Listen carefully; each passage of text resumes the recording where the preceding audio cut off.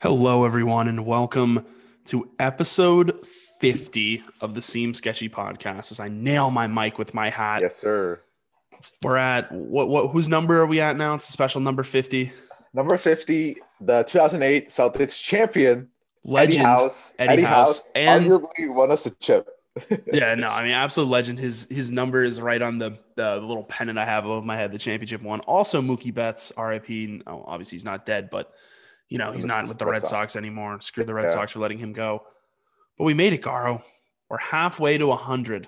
Technically, technically you could argue this is 51 because like our first episode was the 0-1, but like that one really didn't count because we're kind of just like explaining. We were just explaining what the show was, This is the real episode. This is the real first episode, and we finally hit it. We're on episode 50. I mean, the haters didn't want to see us make it this far, They didn't want to see us get here. They didn't want to see us get to half a century, but we did it. Literally. It's been a fun ride. When did we start this? 2018? Yeah, I think it was like August or like late July 2018-ish. Was it like the summer we went to it was the summer that like Ye came out and stuff. Oh yeah.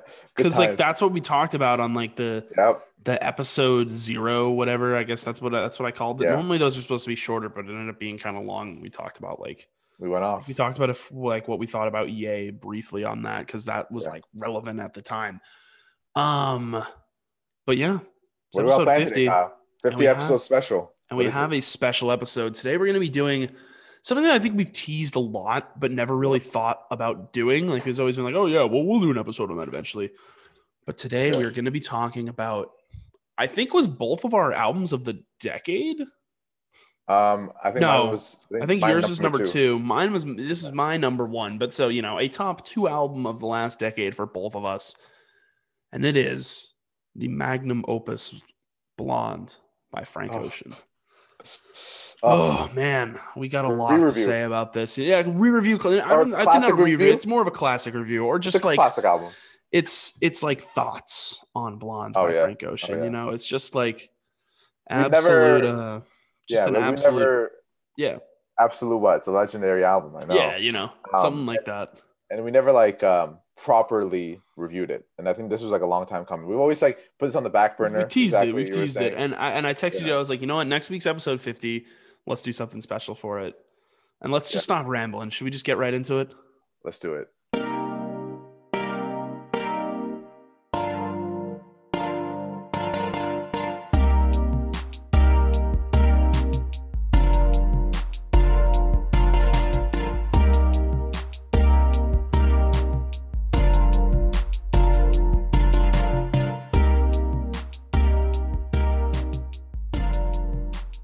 All right, Garo. So we're not gonna. There's no nonsense in this episode. We're not gonna talk about anything else. There have been current events and shit, but we'll talk about that next week. We actually have a fun review coming next week.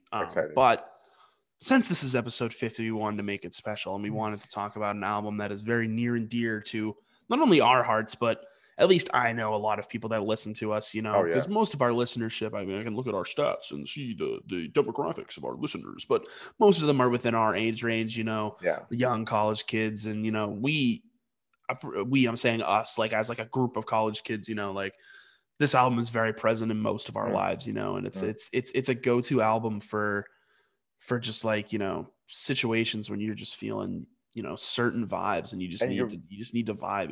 You're bringing up a good point with and I was going to express this as we talked more about the album, but it's not just categorized as one sort of album. Like you think of Flower Boy, breakup album, you think of Lover's Rage 2, it's like just turn up album, but this is like a lot of feelings, a lot of different feelings, situations that you can relate to on this, and I think that's also why it captures so many of people in our age. And I just can't believe that the world's like 2 billion years old, and we were born when Frank Ocean dropped Blonde. Yeah, seriously.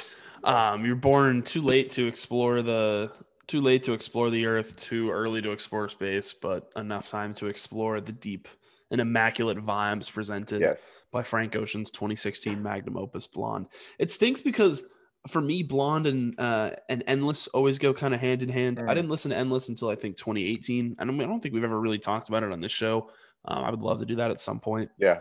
But, those 2 albums and the whole story behind them and how it was, Frank's way to get out of fuck the labels, get out of his label with Def Jam with by dropping Endless and then coming around and literally the next day dropping Blonde independently. I mean, it's one of the greatest like FUs to the music system, to the music industry and the music system, you know, which he automatically, even if the album wasn't like great, it would be remembered for that. At least, at the very least, it would be remembered for that.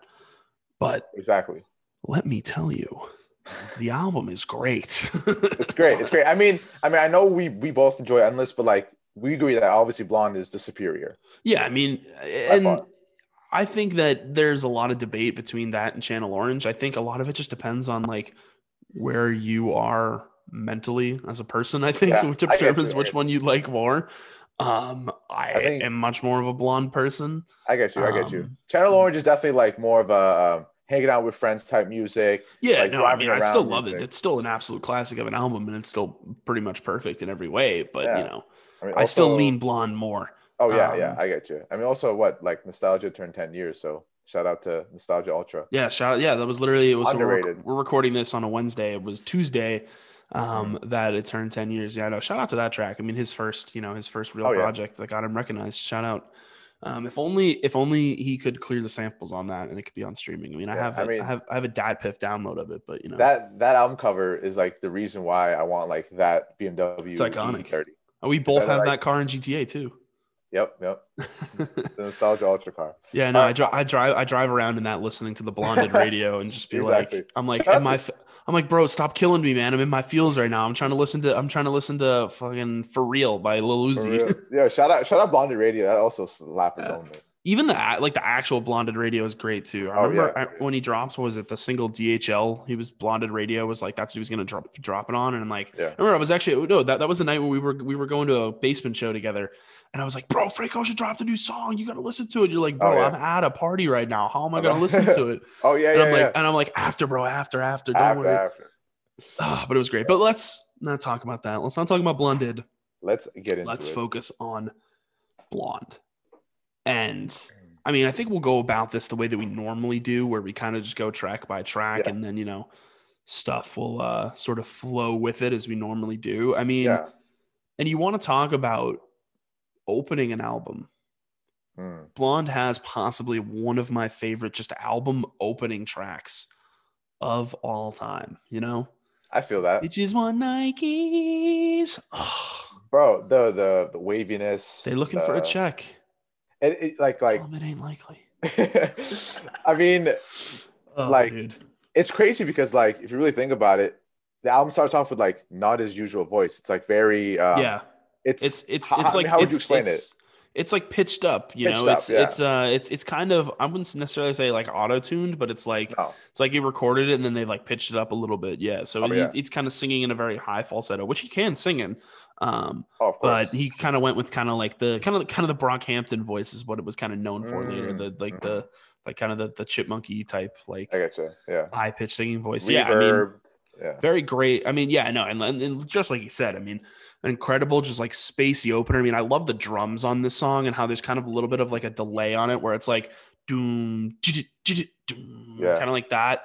And it just creates such like an intense emotional atmosphere that you can just get wrapped up in as you're listening to him sing, and it really just sets the tone for what you're going to be getting into. And it's weird because that's one of the few songs that like really has like drums on the album. There really aren't a lot of drums on the entire album as a whole, but Nike's, I guess, sets the tone differently. And I mean, it's great lyrics, you know. I mean, what I feel like it does great as an opener is like you were alluding to earlier, it's like it brings you into this album. But like I literally feel like to kind of, I guess, put an image to this, it's like we're going into like a spaceship or something, and we're going all the way to like this album, like throughout this whole journey, and it just like it really just sets a tone. I hate keep bringing up the analogy of like a car ride, but like it works, you know. It's like, you like cars, you know. Into it, yeah. I mean, and the music video for it, there are a lot of cars in it too, so it's a fair analogy, I guess.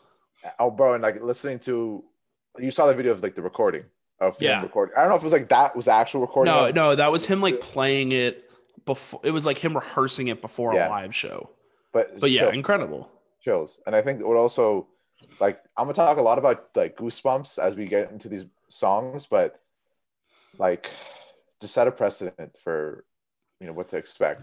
And you want to talk about just sort of like a vibe, like it's one of those songs where I've listened to the song a million Oh yeah. times. Oh yeah. I mean, I'm pretty sure I have an exact number on my last FM how many times I listened to the song, and it's a lot. But there's a few unmatched feelings than when you're just sort of sitting in, at least for me, you're a college kid, probably. You have your lights turned off. You just have the LEDs on. You're sitting in your room and you just hear just those sort of that opening come in, and you hear like the duh, and then the drums come in, and it's just like, it's like the SpongeBob ascending meme. You're like, I'm here. I'm going. Like I'm beginning to take off, Yeah. I mean, I think this song, like, and again, this album as a whole, like, defines, a lot of the kids in our generation, right? We this came out when we were in high school. We were going into senior year, and I think experiences that we had in high school are obviously very, very different than what we've been experiencing in college, but it still works. It still feels relevant. And then it moves on from there. It just like completely sonic twist from this like sort of spacey kind of like, maybe a little A$AP Rocky type music into this awesome John Mayer guitar part on Ivy. And it's just completely switches up the vibe, but in such a great way. I mean, Ivy is such an underrated track. Yeah. Which I feel like that's kind of weird to say, but I think like for me, I felt like it kind of felt like Ivy and Pink and White kind of like, at least sonically, are somewhat out of place on the album, but are still great. I mean, they're both two of my favorite Frank songs, but I mean, I'm going to say that pretty much about like every song on this album, but I mean, like I understand the whole underrated thing you're talking about, because like there's a lot of tracks in there that are very polarizing, and these kind of like they fit into the formula a little more. But again, like underrated doesn't mean it's bad. It's fucking Blonde, so it's a good album. Yeah. Oh, of course. It's kind of hard to say any song in this album is underrated. I mean, like we're talking about feelings. Like the first line, like I thought that I was dreaming when you said you love me, and it's like, oh yeah, I think it's something that like a lot of people go through, and it's like he's capturing that feeling of when someone does say I love you for the first time, or someone that you really liked, and like the relationship is forming, and it means a lot to you. And I like, again, he's capturing these feelings in a musical format, and it just sonically even sounds great. Yeah, no, I mean, and the guitar on this album, on this album, but on this song in particular is great. I'm pretty sure it's John Mayer who's playing the guitar. He's awesome. He's done a lot of guitar stuff with Frank in the past. He did the guitar on Pyramids, like the closing sort of like the guitar at the end of the song. Once he's done the second verse, which is also a fantastic song. That used to be my favorite Frank song of all time, which is kind of crazy. I mean, not crazy, I mean, it's still great. And then I think the thing I love is how kind of the way it builds and it ends, where it's like it goes away from him doing his normal singing voice to this like sort of high pitched kind of like, and it's kind of dissonant, but it's like a little, it's like a little off putting, but it still sounds good. And it just builds up to when he's like says trouble. And then it's just, you hear the dude smashing the guitar in the background. It's just like, it's so different, What's that? Like, I always wonder, like that last noise that's made at the end of the song. That's the guitar getting smashed. No, but it's like at the very end, it's like, it sounds like it's like a squishy toy getting squished. That's what I always thought. Oh, I'm gonna say it's not that, but it's like the last like sound or noise that's made. But I know it's like obviously like the guitar smashed and everything. Yeah. And like I mean, am I wrong to think like somebody like left and like closes a door? Maybe. Something? Yeah. It sounded basically like what they were doing was like wherever they were recording it, they left like whatever mic was going live and just kind of recorded the sound of like the person breaking the guitar and then leaving. The rawness. Another thing he's like kind of perfected, like how raw a song could sound, but also like production wise flawless to so many degrees. And then right after that, you just go into you just hear that quick string build up into Pink and White, which I briefly said before, but this also for a while was my favorite Frank. I mean, really? You're going to hear me say this a bunch in this episode, but this was my favorite Frank Ocean song for a while. Great use of, I believe it's a 6/8 time. It's just like a good, just like dun dun dun. Is now those chords that you're talking about in the beginning, is that like a violin? It is. I forget. Right? So I know. I thought it was a harp originally. I know what the word for it is. That's like a term in music when it starts like that, but I forget what it was. They said it on the Dissect podcast, which if you're a fan of Blonde, like go listen to the Dissect of that. It's incredible. It's great. They'll do a much better job of breaking down the songs than we will. We're amateurs. We're mostly just talking about the vibes that it gives us, But Pink and White also just like, it's just this groovy R&B song. It has freaking Beyonce vocals on it, which that's the craziest Oh part. yeah, Is like this album has some crazy features on it. Like crazy. Kendrick, I'm pretty sure. No, which song is Kendrick on? Kendrick's on Skyline 2, I'm pretty sure. Like there's just some like incredible people that are on this album, but like just barely on it. I mean, like I didn't realize for the longest time that it was Beyonce doing the vocals on the end of the song, but like it makes sense when you go back and listen to it. Oh But yeah. talk about just a great like this song for me just like reminds me of like summer and like walking through, and it's just like, you know, I feel that because a lot of the lines are about like nature and whatnot, and it just creates this sort of just like montagey vibe when I'm listening to it.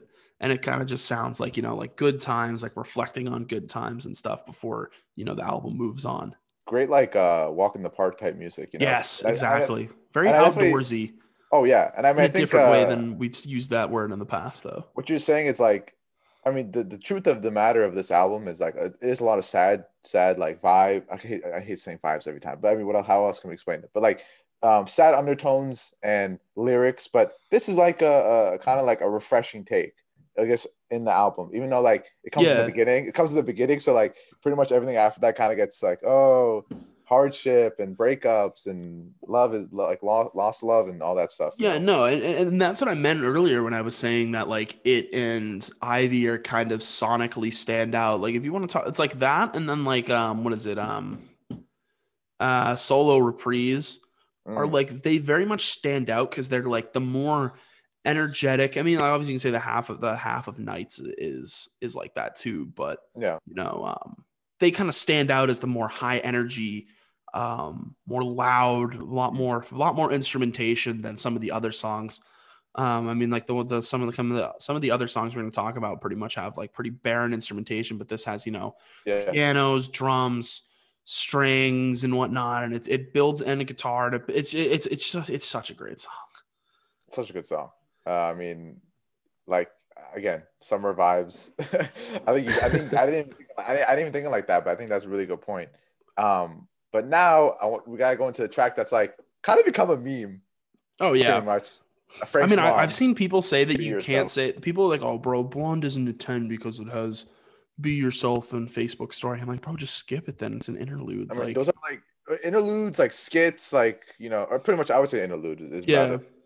But yeah, I mean, it's just like I think it's like Frank put that there. So we're talking about Be Yourself, and off of first listen, even like listening to it now years later, I always like thought is like Frank put this in and about his mom saying don't do drugs, don't do this, and like it's kind of like obviously ironic because like he's done all that stuff, and like and I think he put that in to be like, hey mom, like yeah, I didn't do that. Anything you told me not to do, I actually did.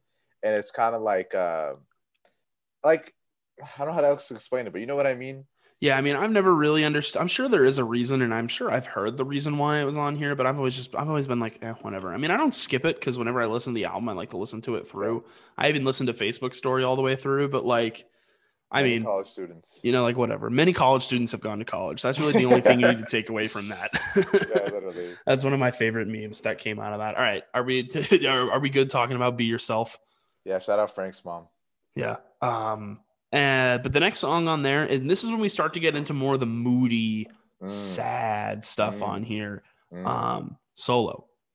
What a tremendous, tremendous composition on this song. I mean, Frank's singing is great, but it's just that organ that really just drives this song. That just like hits every time. And to go from the bright, you know, full of instrumentation songs with Pink and White, where it has like the strings and the drums and the guitars and everything sort of carrying you, and the layered vocals with the, you know, Beyonce giving, you know, her stuff and Frank singing, to go to just Frank sort of singing over just this simple chord progression on an organ.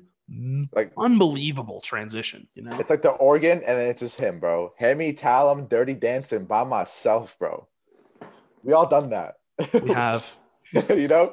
But like exactly, like it's just like Frank went to very sonic, happy, like a violin that we we're just talking about, Beyonce, to here's an organ, here's my natural voice, nothing on it, and like I'm just going off. And I think, I mean, like it's a great entry point to the sad It is. Yeah, no, it pretty much is. Like, Nike's kind of gets you started, but then it kind of shifts into more upbeat music. But then Solo really takes you sort of into a run of very much like, stare at the ceiling. I'm feeling really sad music. I mean, and this album is so interesting because it has so many sort of great 3-song runs. And there's sort of, if anything, in the middle of the album, there's a 1, 2, 3, 4, 5-song run. I think that's like almost like perfect, I guess so. because you have Solo, which then goes into Skyline 2, which then perfectly goes into Self-Control. And then I like to say that you can either go like Self-Control, Good Guy, Nights, or you could just do all 5 of them. And then you also then you have the starting 3-song run, Nike's, Ivy, Pink and White. Then you have you say White Ferrari, Siegfried, Godspeed. You could even say, and then you could maybe even make that forward include Futura Free. There's so many great just sort of runs on this album where like, so even if the album just had that run on it, it would still be considered great. But it has so many different great like 3 to 4 song runs on this album that just make it great. And Solo really kicks off probably my favorite run of songs on this album, including the interlude Good Guy in there. But yeah, do you have anything else that you want to say about Solo? I mean, it's just one of those like, it just really captures sort of just like feeling, kind of empty and feeling solo. Yeah, it's very much a staring at the ceiling. I think I already said that, but like, when you're feeling blue about a lost love. I mean, that's what a lot of the songs in this album are about. Yeah, and I think that the organ, like, I think. Again, I was gonna tell you how I was gonna talk a lot about Goosebumps, but like like the guitar riff, not guitar riff, sorry, the organ riff, if you can call it that, at the end, it just perfectly ends the song, and it like it feels like it like the organ is underappreciated instrument because I think most people like to see it as like a church instrument, blah blah blah. And it's on a couple songs in this album too. Oh, yeah. Two of probably the better songs in this album as well, which one that we'll talk about later. But, it's not as dominant as it is on this song where it's pretty much the only instrument, that's even the craziest part about it is like you take a guy like Frank who made this incredible soulful R&B on like Channel Orange and whatnot, these full of instrumentation, very, intense production. Like... you even talk Endless, which is this like weird electronic stripped back, not even fully minimalist, but like, there's still a lot of like, intense production, and then you just go to this where it's just literally just him singing over just a couple chords, no drums, very stripped down, but it works. I mean, he's a guy that does strip down very well. And this sort of run of songs, this run of 3, so we'll talk about the next one, Skyline 2, is just really great sort of stripped down, because then you go into the next one, which Skyline 2 is pretty much just him singing over a guitar riff essentially. And it has probably one of my favorite lines in the song, just because on the album, because where he's just like, that's a pretty long pretty fast year flew by. Yeah, people always do that at that's a big thing on the Frank Ocean Reddit, where they'll post a video of them where it hits that point at midnight on New Year's. I'll just be like, I remember I saw that it was like 2019 to 2020. It's like, that's a pretty fast year flew by. I mean, I distinctly remember that line like hitting when I first listened to it back in like 2016, because like, damn, we didn't know that 2016 was such a good year. It was a pretty fast year that flew by. No, but it's like, and I think again, like, I think at least why that would hit for me, and I think you can relate, is that was the summer going into our senior year, and like forget like pretty fast year flew by, pretty fast like youth flew by, because we're like, damn. Like, we're all 18 now. We're going to be turning 18 pretty much. You were already 18 at that point, right? Yeah, I think so. And then I was turning 18.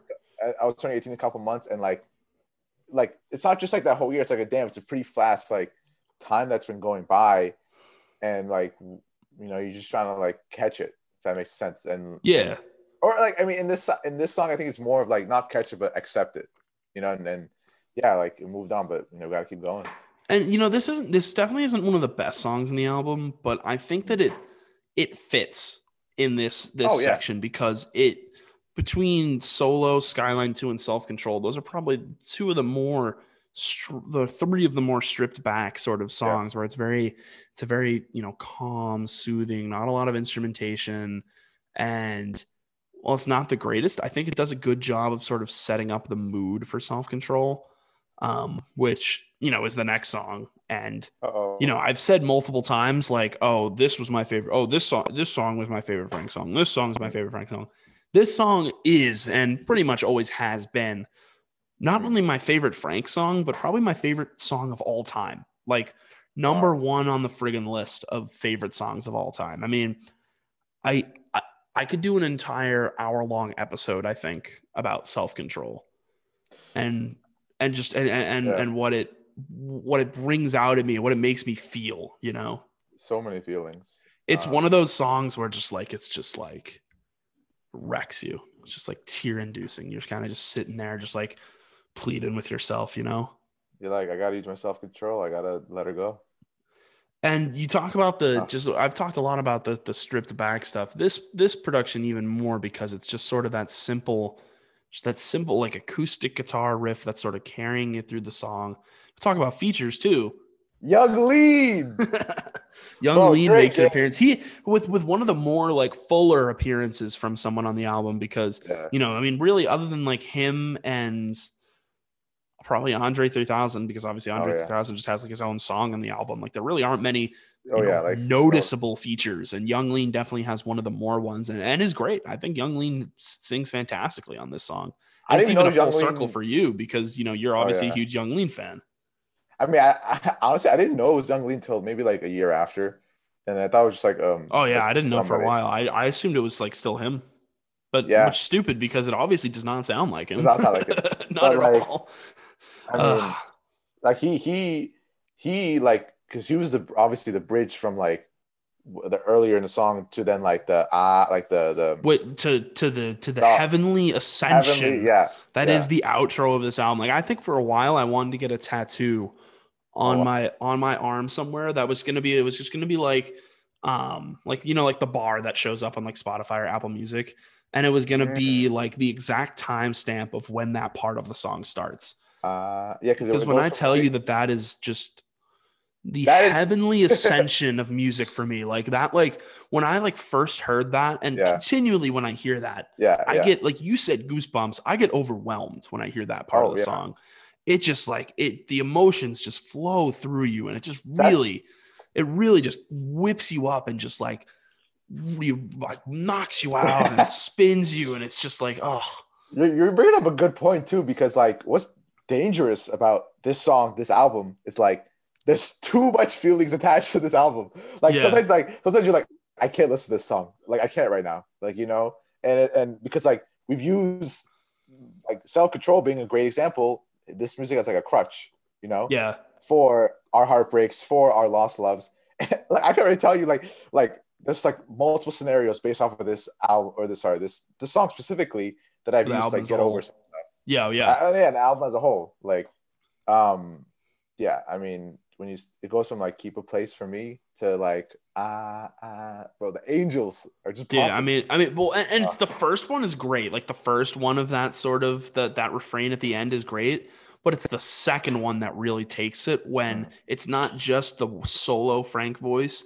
It like I think he adds like at least like 2 layers of him singing under it to sort of lift it up, and it just goes, man. Just once the second part of that refrain is possibly the best point on this entire album, bro. When you go like, in my opinion, yes, dude, yes, bro.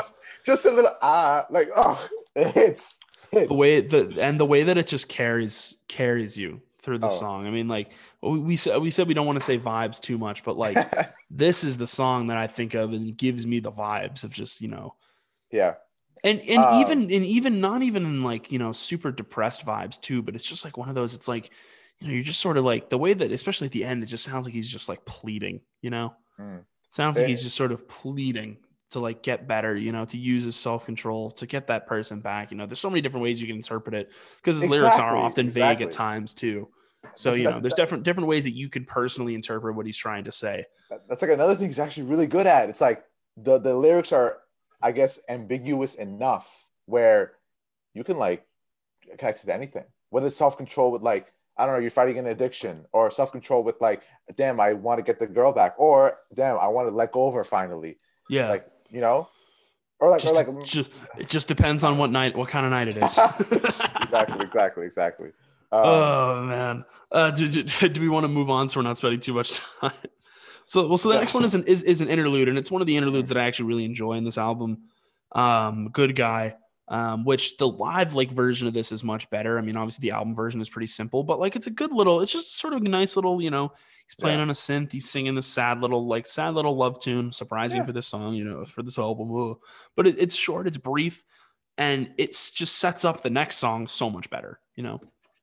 Oh my God. Before we get into that song, so one thing I want to say about Good Guy, it's like there's this video of Frank where he's like in a very small room on a piano, just like playing, like testing music. I think this is like his earlier ages, and I don't think he actually was recording Good Guy. He was recording like an older song, but that's exactly. I think I know what you're talking about. You're not talking about. But that's exactly before. I think it was before Nostalgia Ultra. Bro, this was like him making Nostalgia Ultra. I think this is just when he moved to LA or whatever he was doing around that time.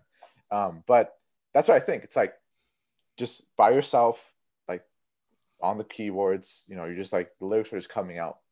It's just real life, and it's just coming out of them. And that's exactly what I get from listening to this song. And I think that's why it works as an interlude so well. Yeah.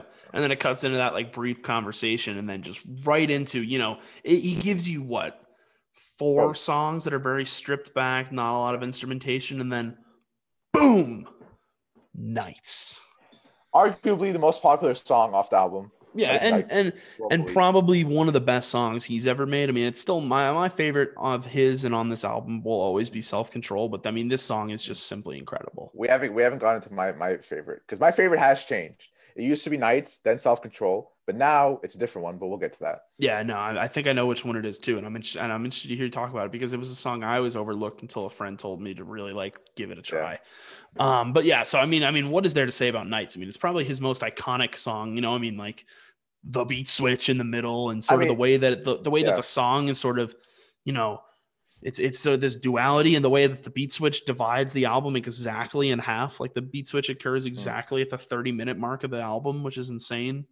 I mean, it's like what is there to say about Nights? Like I know the beat switch has like been a meme now. People like they do like the Winnie the Pooh like transcending thing, or even SpongeBob one. But it literally is the best beat switch of all time. Tell me if there's anything better. Sycamores have shit on this. Like that's just better than Pyramids. Yeah, I would say so. But I mean, I love Pyramids too. But but I mean, like I think, not gonna lie, I haven't listened to all the dissects of this, but I did listen to the Nights one, and I think what it was explaining was like, okay, well, obviously this is a guy like he's working hard, he's doing his night shift, i.e. like most of the content, but there was a broader meaning to it, and I think it's like he works at nights, but he also like. I mean, I remember it. The way that it is, it's supposed to be like the first half is this guy like being all braggadocious and boasting about like how great he's doing and whatnot, because like like an ex-lover like called him or something, and he's like why your eyes swell up, she called me from a seance, like you're in my past life, like I hope you're doing well, but like I'm doing better, like hope you're doing well, that bro. And then it hits the beat switch, and then it really sort of unveils what's behind the facade that the first half of the song is presenting, and it shows it's just like like he's working hard, but like he's really not making a lot of money, he's struggling, he's just trying to make it out of Texas, like get ahead.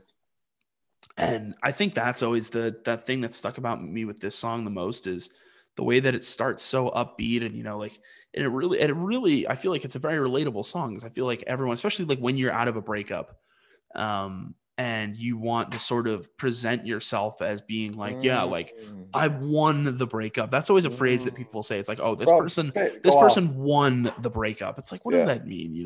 But like the way that this song presents it is for this guy being very braggadocious, being like, yeah, I won the breakup. Like I'm doing better than you. Like you're below me. Not even necessarily a breakup. It could be in any situation, like a former friend, someone that you used to be close with, but now you're not, But it's sort of presenting this thing about how like I'm doing great, but really that like deep down like you're still hurting from it, and that's what the second half of Nights does, and that's why it's always stuck with me, is because it feels like such an honest song, because it's like that the second half is, I mean, obviously completely sonically different. You go from this like is awesome. I don't even know if it's a guitar or a synth. I don't know how he makes the sound on it. But Yeah. just like the dun, dun, dun, dun, dun, dun, Yeah. like that sort of sound at the beginning is incredible. And then it goes into just this incredible, like, I think the drums on the last half of the song are like reversed. That's sort of the effect they have on it. Oh, okay. But yeah, I mean, the instrumentation on the song, the way that it changed, I mean, the guitar solo that it just builds up to the dun, dun, dun, dun, dun, Yeah. And I being think like Ascension. I think you bring up a really good point, because like he's touching upon a subject, at least in regards to breakups, that a lot of people don't acknowledge enough, where it's like people always want to do better than the ex. They might say like, oh, we'll be friends, we'll do all this stuff, but like they wanna they wanna look better, because they don't want, either their ego to go down, or they just mentally, it helps them, get over the breakup. But Yeah, no. I mean, and the truth of that is, like, there's always underlying stuff that people, it's always going to be there, And or that's it what might that take a second while half, before and it's that's what really the gone. second half of the song is, you know? And that's what Frank is here for you. He's here to take care of you. He's here Yeah. to make you realize true feelings, so you can actually, work on yourself and actually get over them. I mean, And yeah, I mean, beautiful. and Nights, I mean, Beautiful. it's such a hard song to even just get into, just because it is it's just such an opus type song, you know. It's so good. From there though, I guess we can move on if you have, unless you have anything else you want to add. Nah, Night's best. It's the most globally known song by Frank, for good reasons. Yeah, it That's all makes I'm gonna sense. say. And then after that, you have Solo Reprise, which is, it's kind of an unfair song to put after Nights, I think, because like the I end of mean, Nights is so low key and vibey, and then it's just like, hey, it just like goes, yeah, and it's so just like jarring and abrupt, and how it just goes straight into this like very. I mean, obviously, I mean, it's Andre 3000. I'm not going to complain about him being on an obviously. album, and it's a great verse from him too. But it just feels so random in this part of the album, because the way that it goes from being like so low and so chill and vibey, just straight into this, just like hard hitting, fast bars, like intense production. Like it's like, dum, dum, like there's a lot of like hitting bass and like these weird sort of like space techno-y sounds going in the background. I mean, it's still good, but it's just, it always felt kind of out of place. I always thought it was out. I always thought it was out of place. Again, not that it's bad, but I think like some part of me believes that Frank did that purposely. Like he like, Probably, yeah. like you like that nice shit. You like that, like you like feeling a little bit, buddy. Well, here's Andre 3000 yelling in your ears. Yeah. about cutting the polo on his Ralph Lauren polo or something. Yeah, seriously. And then it goes right into Pretty Sweet after that, which is another, I think, underappreciated song. I think that's cool, but that song's another just very like, I mean, it opens with this just wall of noise, very abrasive, and not something you would really expect based off of some of the previous songs you have heard on this album. Was it the Dissect? Not to bring them up again and steal everything from him, but they mentioned that this may have been like it's sort of inspired by Sgt. Pepper's, which is the Beatles album. What is it? The way that sort of the orchestra kind of goes insane in A Day in the Life, and they said that could have been inspired by that, which would make sense because it does kind of sound like that.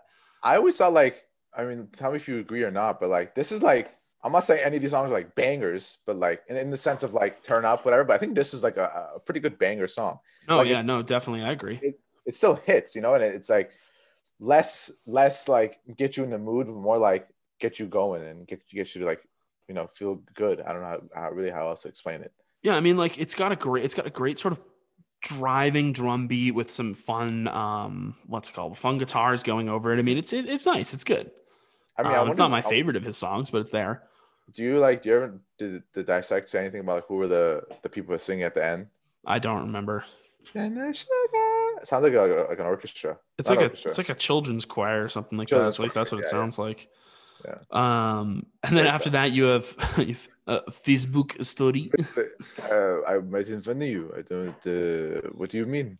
which is just a story of, and it's one of those things where people are always like, "Oh, bro, like the guy in the Facebook story spitting." It's like, no, I mean they're both pretty stupid. Not gonna lie, I always thought this was like a boomer mentality song. It is. Well, I mean, I think if you want to talk about clearly the two people that were in this relationship were clearly not meant for each other because they did not see eye to eye because like obviously they're both, I think they're both in the wrong in a way because like, just fucking add her on Facebook, dude. Like, what's the big deal? What's the big but also deal? at the same time, like you're going to break up with the guy because he won't add you on Facebook. Like, yeah. I don't know, man. Wait, what year is this, bro? 2004. Literally. Sheesh. Yeah, no, Is, very much as a boomer song though. yeah. I don't really resonate with the guy in this song at all. Weird, I think he's weird, being weird. stubborn for no reason. Yeah, I mean, weird like fact.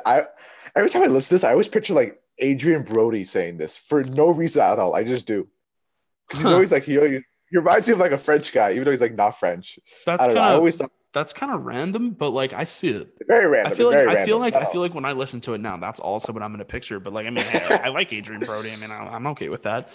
Great guy. Shout out That's Big funny. Literally, like, I don't know why. I always thought like that.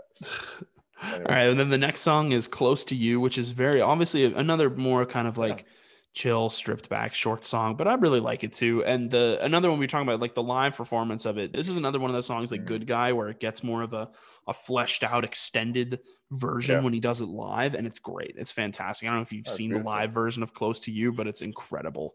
I haven't listened to it. I definitely think it's like an underrated song just because again, like there's too many, like, which is not a bad thing, but there's too many polarizing songs. That some songs that are like on its own would be beautiful, but in this like scenario, if you're listening from top to bottom, it kind of does get closed out a little bit. Well, and the other thing is this also kind of feels like it's a track that could have been on Endless. I mean, I don't feel like most of the songs on here could not have been on it based off of it, how it sounded sonically, but this is one of the few songs I think that could have been on it. Just because very laid back production, not a lot of instrumentation, and has like I do like the thing I like at the end is sort of the effects that he puts on the vocals at the end, because then it obviously transitions into probably the hardest in my feels 3-song run. I mean, what a way to close out this album. You want to talk about the 3-song run before the closing track. I mean, White Ferrari, man. Oh wait, White Ferrari, damn. You jumping the friggin' gun, man. I forgot the order. White friggin' Ferrari. I mean, like that is that and Self-Control are like the two like biggest like stare at the ceiling sad songs for me from this album. I mean, it's just like I'm like running the lyrics through the song through my head, and then when he goes to like, because there's a lot of like emotion in this. Like he's not like, I don't want to say screaming, but he's really like letting go and like giving it to you with these lyrics. But when like it goes into like, so what Texas speed? Like, I don't know what exactly the lyrics are, but like Texas speed, yeah, like that part, yeah. It's kind of like, I don't want to say it's like a beat switch, but like he goes from like this yelly, like emotionful lyrics to like this, like kind of like, oh, I'm coming down from this, and then like I'm realizing a lot of stuff that's going on, and it's just beautiful. I mean, it has my favorite lyrics on the entire album. It has my favorite like lyric on the entire album, which is the beginning of the third verse, and it's just I care for you still and I will forever. That was my part of the deal. Oh, that's Eesh, dude. Like, oh my God. Like, bro. Fuck, man. Like that. Oh, dude. Like, and the way that this song sets it up is it's so stripped back where it's literally just kind of like, and I think that's what I love the most about this album is the songs that are stripped back, because it definitely gives you this sort of like weird spacey atmosphere. And it's like, I'm struggling to describe right now because I'm trying to like listen to the song in my head as I'm saying it. But it's just like, well, because at that point it goes away from sort of like the droning sort of, not really droning because it's kind of high pitched, but it's sort of droning, like synth line. I think it's a synth that's going throughout most of the song, and it goes into just like I think at this point it turns into kind of like more acoustic guitar. But you want to talk about the last verse is probably my favorite part about the whole album. Oh my God, bro. Just because the way that the instrumental changes into sort of that just like the dun, dun, dun, and the way that he sings that last part of the song, just like, you know, oh my God. I mean, it just creates such a beautiful, beautiful vibe. I pulled up the lyrics. I really want to like look into this exact song, bro. One thing I forgot just before what you were just saying, but when he says in this live and then live, bro, it's like a literal wave. It's like a literal wave of emotions. It is. Like, well, no, because then that takes it into the final like part of the song, you know, and it just, oh man. What too many? Okay, we got next song. Before we all cry, bro. Oh, dude. Oh my God. I just like It Oh hits, it hits. man. It hits a little too, especially I even forgot to bring up that part where he really belts out the part where he's like Oh, one too many years, blah blah blah, and it goes one, from two. there. Oh, dude, like he's really just letting it all go at that point. Damn, And then it gets into one of the more like sonically interesting and mm. kind of weird song. Like it's a song that I feel like I don't even really know. Like it's really hard to describe. I think like, and we're talking about Siegfried, Yeah, Siegfried. which is like an interesting name. I don't really know where that came from. Something to do with Freud, I'd imagine. Oh, right. Um, but Uh, or no, that like was Sigmund, not Siegfried. So I don't Sigmund, know. I I don't have know. no idea what Siegfried is then. One thing, like, and I think what you're kind of alluding to here is like he'll randomly put in like random instrumentals here and there in the song, like that little guitar riff is like like Yeah. that stuff. But it's you know what the song always reminded me of, which is like one of my all-time favorite Frank Ocean songs, White off of Odd Future Volume 2. Yeah, yeah. That's what this gives me, bro. It's like the spaciness. I mean, it's a lot of the And stuff is spacey, but yeah, but like you want to talk about like the production, at least on the album is always very consistent. I mean, he's had like beat switches, obviously, but this song just is kind of all over the place. Like it's this like weird like piano, but then there's like strings, then there's guitars, and it switches up at random points. And was I my shout out to my roommate Nolan, my old roommate Nolan. This mm, he loved this song, and he really helped me because this song I was always kind of like, I don't know if I like this one or not. It's kind of feels yeah. weird, Like it was always because it was like it came right after White Ferrari, and like I was always gonna be like, oh, White Ferrari is so much better. But he really helped me appreciate this song so much more because it was just one of his favorites. And I mean, yeah, it's just kind of out there, and I like it because it's weird and it runs with this 3-song run at the end of the album so well, I mean, and this is again something that Frank Ocean is really well on is like the belting and the emotion when where he's like, I'd rather live outside. And Oh he's like, yeah, he's just giving it to you. He's giving all of it to you right there. And then like it's giving you all this beltingness again, this emotion-full lyrics, and the delivery is like I'm really not good. brave. Oh. And yeah, like that, whatever that guitar is in the back, like it's Yeah. like I think it's so good, and I wonder who did that. Maybe it was John Mayer again. Like he's Yeah, I'm pretty good. trying to remember. I think, oh, well, interestingly, I'm pretty sure on this song, some of the arranging was done by Johnny Greenwood, which you might not know who that is, but you do know what band he's in, and that's Radiohead. The lead Yeah, guitarist of Radiohead, who does like a lot of their orchestral arranging and whatnot. He also does film score now, which is awesome because I mean he's fantastic. I don't remember if he was on this song or not, yeah. but I'm pretty sure this is the song that on Blonde he's on. He's on a couple songs on this and on Endless, and I'm pretty sure this is one It's of really them. good. It's really good, and then it goes into like See, where are the pretty credits much for the song? yeah. Check that. But and then after that, it pretty much goes into like spoken word, like towards the end of the song, where he's talking about like speaking of Nirvana, it was there. Like that's Yeah. not like he's literally like just it's like I would say it's spoken word. Like that's how I would classify it. Um, like the part I never understood, but I'm gonna read the lyric here. He's like, "I've been dreaming it. I've been dreaming a dream and a thought that could dream a thought that could think about dreaming a dream where I cannot." Well, it reminds me of the What does that video mean? that's like, you ever have a dream when you could, and then when you could, and when you, and then when Literally. you, and also I was right. So yeah, Johnny Greenwood did do the string arrangement on this song. It was interesting. Also, like the guy who helped write it was his name's another guy who you haven't heard of probably, but you know the group he's in, Rostam, who's the guy from Vampire Weekend. Not yeah, Vampire Weekend. I'm pretty sure. Well, I only know Yeah, Ezra. he was one of the big guys from Vampire Weekend who left actually, Oh, wow. so he's not in there anymore. Okay. He did a lot of the production, I think, and a lot of like did a lot on these 2 albums. But Well, yeah, Siegfried, weird but great. A very like eclectic, emotional song. Kind of sounds like his brain's all over the place and he's just getting it great, all out. and then like great ending where he's like, "I'll do anything for you in the dark." Yeah. It's like monotone. And then it goes into, which I'm assuming when you alluded to earlier that you had a new favorite song, I'm Oh assuming this is the one that you were talking about. no, This it's next Future song. Free. No, I'm kidding. Yeah, of course it's Godspeed. Of course. Godspeed, yeah. Which this is the song I was alluding to earlier as well, where I was saying like another one of my friends, Grace, shout out Grace, said that this was one of her favorites. This was her favorite song on this album, and I remember when she said that, I was like, I want to listen to this again, and You want to talk about, I mean, we talk about spacey, we talk about atmosphere. The opening synth lines on this song are probably my favorite, like, musical aspect of this album.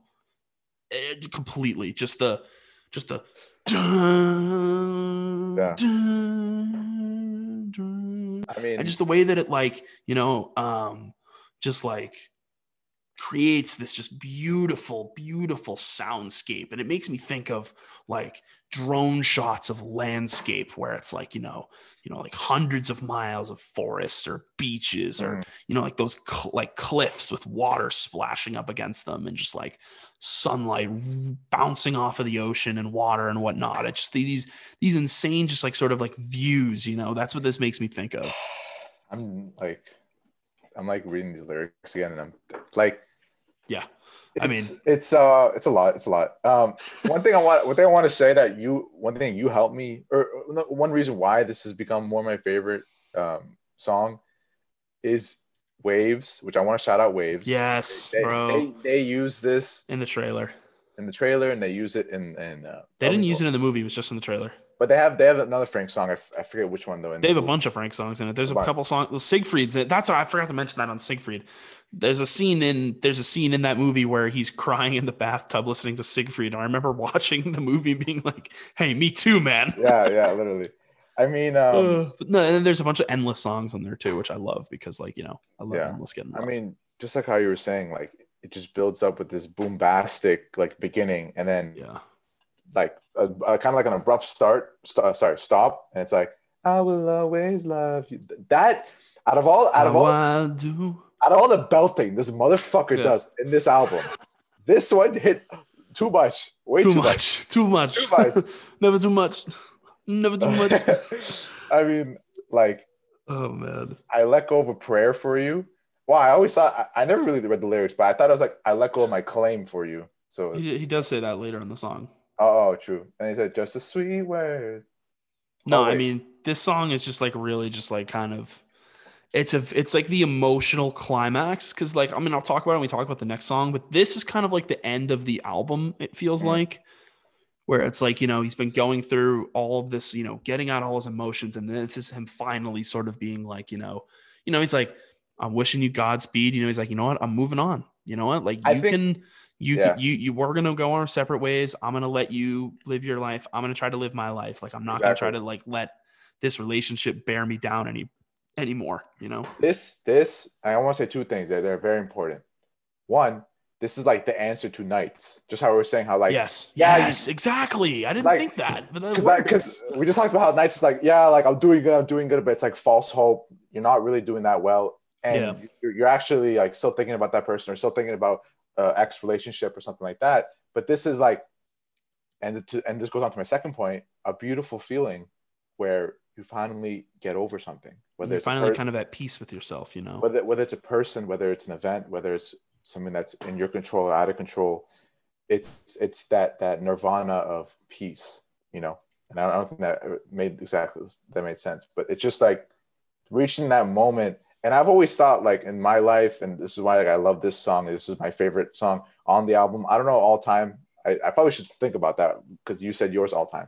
But it's just the perfect soundtrack to the beautiful moments in our lives when we do accept, you know, when we do move on. And I think the power of moving on, it creates a new person into you. And I'm talking like, I'm just going talking very deep, but hey, I fuck with it, man. We're feeling today. We're feeling. This is what this fucking album does to you. And no, exactly. Again, like goosebumps. Like I'm not even. I'm reading it. I read the first fucking lyric and like I'm cold. Like I you know. You sure you don't have COVID? You're getting the chills. Shit. Take your temperature. No. I'm looking at the lyrics. Like not that much. Like pretty much like.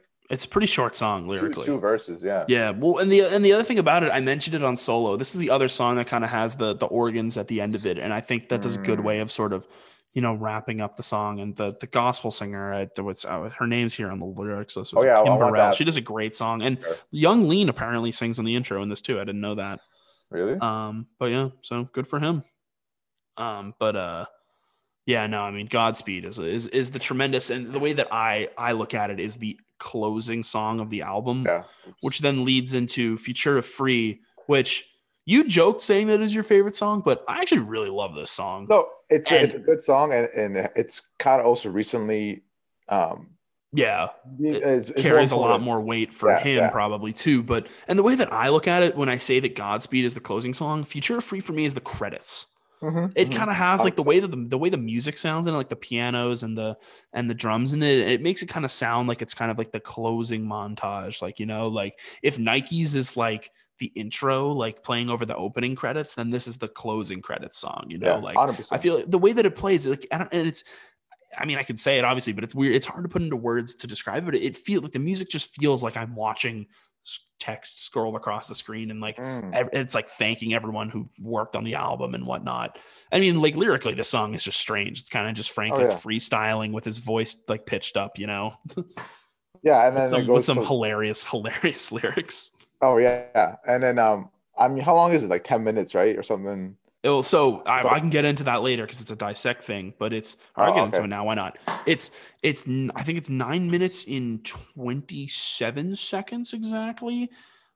Here, wait, hold on. Let me get the exact yeah, time. I'm pressing play on it. It is, yeah, it's 9:24, which the reason why that is because it's you know how the song ends during that interview where it's like how long is a light year?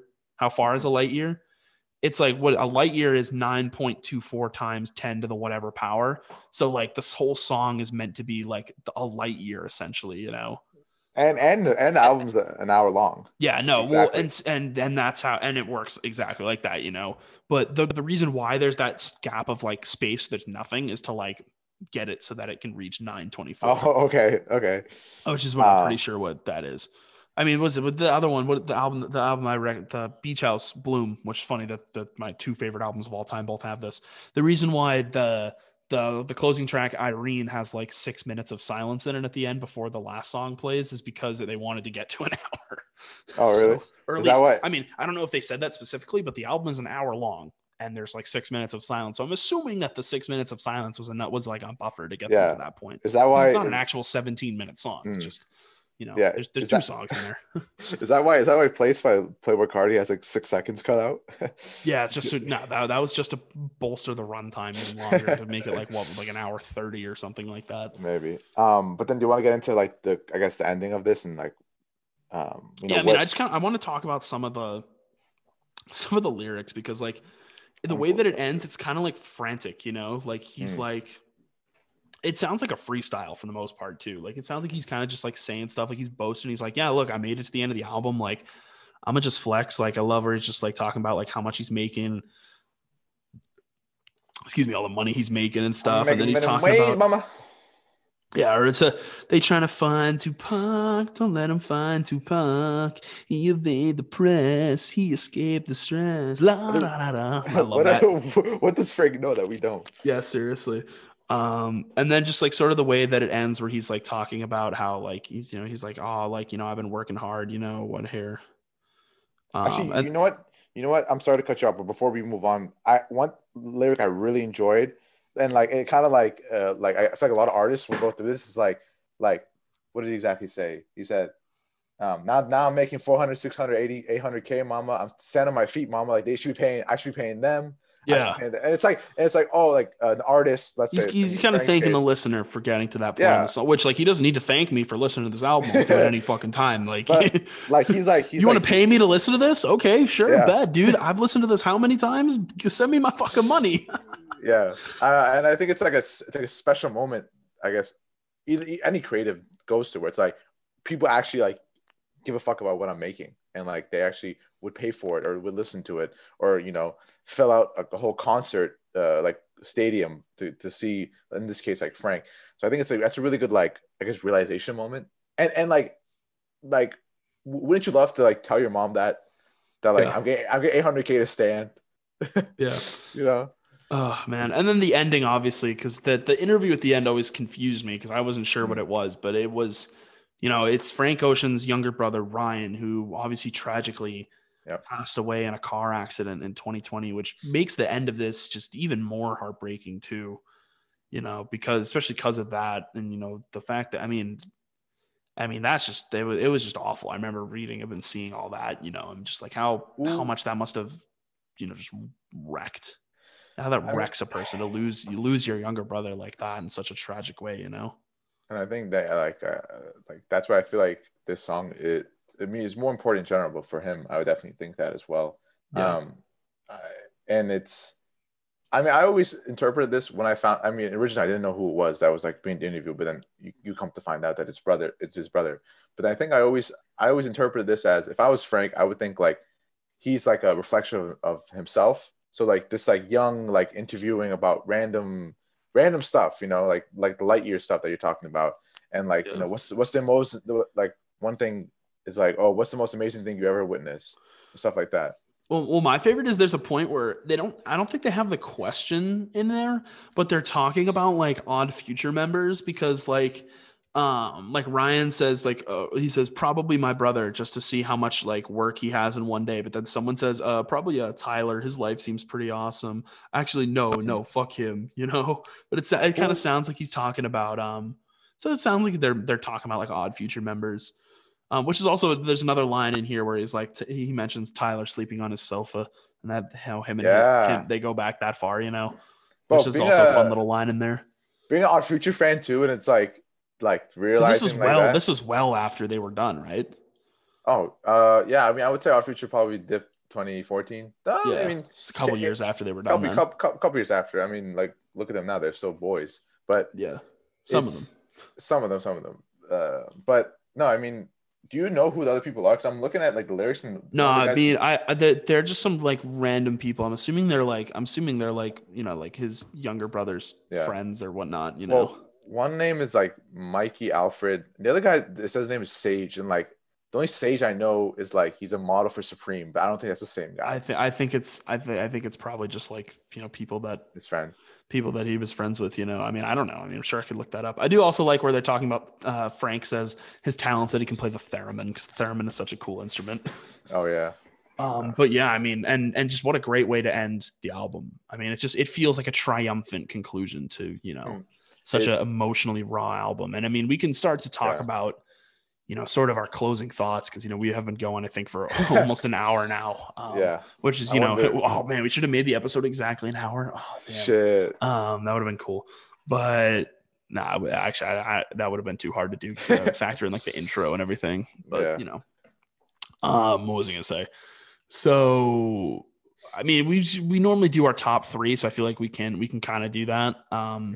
If I was going to say my top three favorite, and this like list is not consistent at all, because like I've said, oh, this is my favorite. Oh, this is my favorite. Oh, this is my favorite. But my three favorites probably to listen to from this song would be Nike's number 3, Godspeed number 2, and Self-Control, obviously number 1, because that's my favorite song of all time. And it's like, bro, you're leaving out White Ferrari and Nights? I'm well, because then I could say, oh, Nights number 3, White Ferrari number 2. And you know what? Honestly, screw it. I'm not even going to say a top 3. I'm just going to say that number 1 is Self-Control. And like, there's so many different interchangeable 2s and 3s I could put there. It's such a hard album to rank, Exactly. Obviously, like I said, there's too many polarizing songs. I mean, I'm going to give Nights number 3, because like, that's like just the most beautiful beat switch. Like, I appreciate that a lot. Yeah. Number 2, Self-Control, because like that was my favorite for a long time. And then number 1, Godspeed, which is my new favorite, and I think it's going to be my favorite for a while. And I mean, just like the experiences that come with listening to this album, and like, the way that like, and the moments I've had listening to this list. And I always say, like, this is one of my, there's always that theory where people are like, oh man, like I wish I could just get like my memory of like a certain album wiped and re-listen to it for the first time. So obviously that can never happen, but I had a great moment last year and hopefully I'll get them to listen to this, and they'll make it this far so they can hear me shout it out, because this is one of my favorite moments of 2019. It was a night where I was hanging out with 2 of my roommates, Pat and Sean. I think other people might have been there too, but I know it was at least us 2. And it was like a late night. We were sitting in the common room in our dorm. We had the lights on, and my buddy Sean was going through a tough time with his girlfriend at the time. I don't know if I should, I'm not to put you on blast, but he was going through a tough time, and like they it was just like a rough patch in his relationship. And, Pat and I have listened to this album a ton, and we're very experienced in listening to sad music. So we were like, dude, have you ever listened to Blonde by Frank Ocean? And he was like, no, I haven't. We're like, we sit him down. We're like, dude, we're gonna rock your fucking world right now. Yeah. And this kid, and we played him the full album, and this kid was blown away. And he posted, he's still like Frank is like his favorite artist now. Like, and like the fact that I can like to in that moment to see someone else listening to it the first time and seeing them attach like their own memories to the lyrics that you've already attached your memories to, and the moments you've already attached, like it was such a powerful moment for me, and it's one of my favorite moments, probably of my life, honestly, to like, because I love music and I love showing people music, and to see the way that it resonated with him, and the way, because like he'd be like, wow, that's incredible, and Pat and I were like, yes, no, it is incredible, it's awesome, bro. Oh, dude, it's just like, fuck. I'm getting very giddy and happy about it. I get you. It's good times. I mean, like I said, and I think you bring up a good point. It's like, so of course, like we've all put, I think you and me were like, we listened to this album like right when it came out, but some people weren't like as hip to Frank. But like, I've always like kind of slightly regretted telling people to listen to this album because of like how much it could fuck them up to a certain degree. But still, but like, what overvalues that? It's like, no, but this is like a must listen, no matter who you are. This is just like a beautiful sonically created album. And talking about moments, so when this was coming out, or those rumors of this coming out, I think Channel Orange, there was like a 4-year difference between Channel Orange and Blonde, or 5 years, something crazy. I think so. I think it was 2012 when Channel Orange came out. So this was our summer going into senior year. That summer, I went to Armenia with Alec, and this was like a very special time, because this was like the first time I was like relatively older. And one thing I love about Armenia, which I hope you'll go one day, but it's like, sure, I don't know, man. Like, I'll do it. And I always talk about like the Driving in the Desert playlist, and that's like how I love that. And I think this is where it was really born. It was when we're on like these buses, and we're visiting these churches that are like 3 hours away. This city's like 5 hours away, whatever. We're driving through like huge acres of farmland, mountainous regions, canyons. This is what we're driving through, right? And I remember distinctly like trying to hype myself up for Blonde. I was just listening Channel Orange, Channel Orange, Channel Orange, Channel Orange, every bus ride, and that's how I like really got the fascination, and like just like those memories. Like that's something I wish I could do again, And then when it came to, and by this time I already came home. When it came to listening to Blonde, I don't know, just like the formulation of coming back from there and then listening to Blonde, it's like, this is an album where I will always know how I feel without even listening to it. Like I always know how it makes me feel. Yeah. And I think albums like that, they don't come a lot in people's lives. If you do them, that's awesome. I wish you can like really feel every album, but it's very special, like tender moment. And it's irreplaceable. And we all owe a lot to this album. We all owe, because I bet you there's so many people, and I mean, I don't want to speak for you, but like where there's certain things you can express. And that's why we resort to music to, I guess, know, how do I express this? What am I trying to, you hear someone else express it, Yeah. Someone else say what you're thinking. Sense. And they say what I'm thinking, and like they make it sound beautiful. Like, yeah, like that's awesome. And that's the shit bangs. And it bangs. I mean, you talk about like those like little personal moments. I mean, like one of my favorite moments from 2020 was the anniversary of Blonde getting released, like whatever day that it came out, sometime in August, and August 20th, I believe. Like people weren't like on, because like pretty much every day we were on freaking PlayStation over the last of 2020. I mean, it's still going now, but it was one night where I like sat out because I was like, I want to listen to, and I made a playlist. It's on my Apple Music, because that's where my that's where, what's it called, Endless is. And it's it was just like the Endless Blonde anniversary, and I listened to all of Endless straight into Blonde all the way through, which is like an hour 45 or something. And it was just me. I think I had like an ice cream sandwich and a beer, sitting in my bed with my LED lights on, just kind of just vibing, listening to this music, and just kind of like releasing, because 2020 obviously was a lot.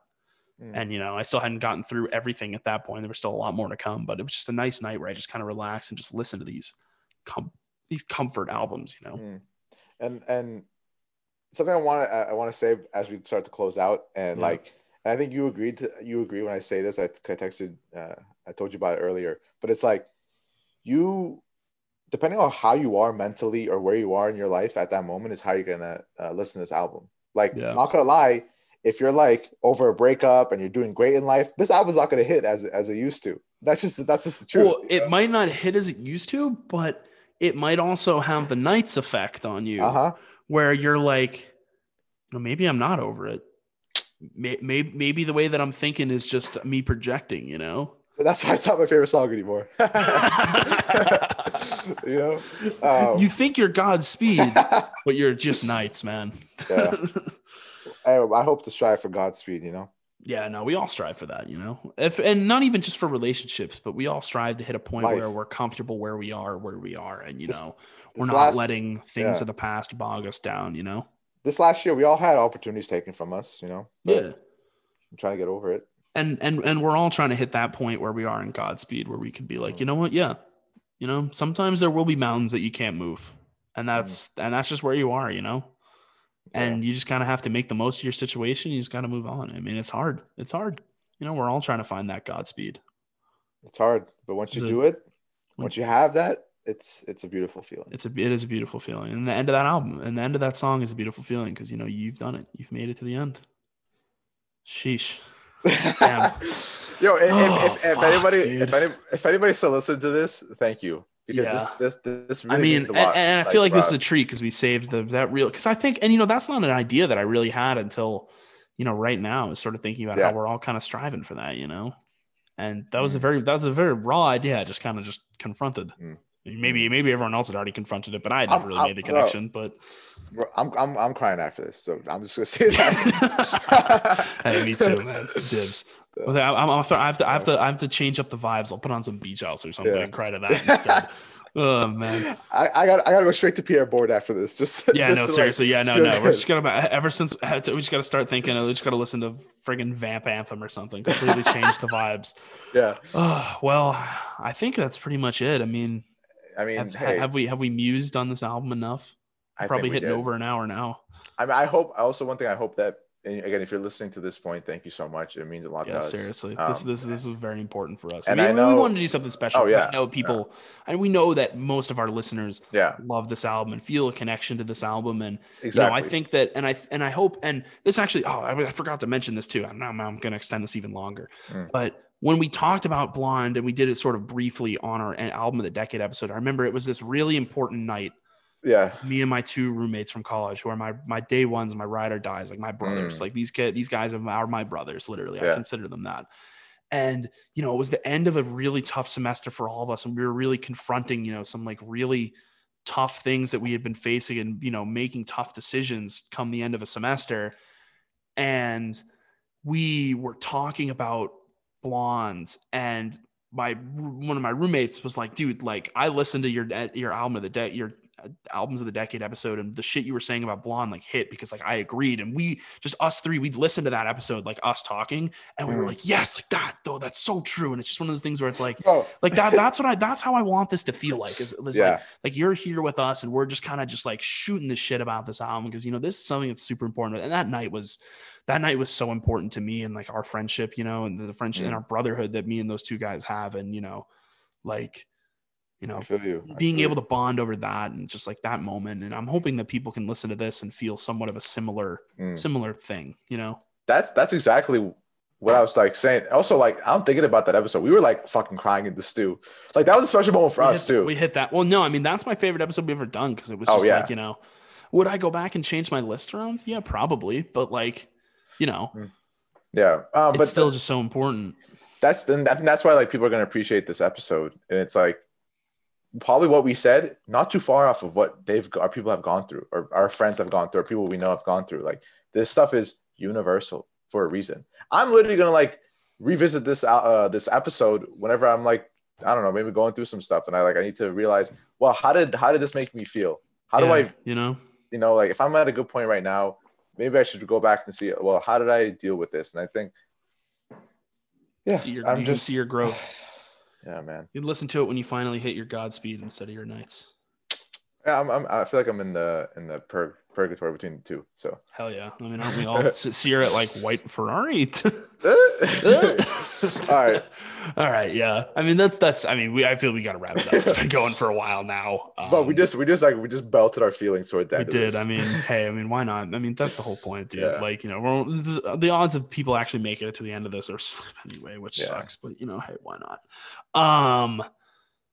That's probably going to do it for this special 50th episode of the Sketchy podcast. I mean, thank you to all the fans. We made it to 50. Yeah, thank you for the support. I mean, like, we know we're not hot shots. We know we're not fucking, superstars or anything like that. But like, this is just fun. And the discussion that we had today is the reason why we like doing this, because it's just fun. And we think that, you know, you guys will like it and whatnot. And, you know, and it's always just been about creating, you know, a space to talk about music and just have fun. And, you know, this is what we've always wanted to do. And I'm glad that we got to, for our 50th episode, to do this, and talk about such an important album.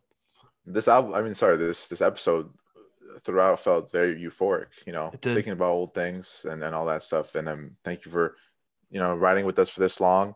For whoever the 150 listeners are on SoundCloud, wherever you are, please text me. I want to know who you are. Yeah, seriously. What was I gonna say? Fucking follow us on our social medias. Yes. Seem Sketchy Pod, Instagram and Twitter. You can follow me on Twitter at kbray63. You can follow me on Instagram at Kyle_Bray.png.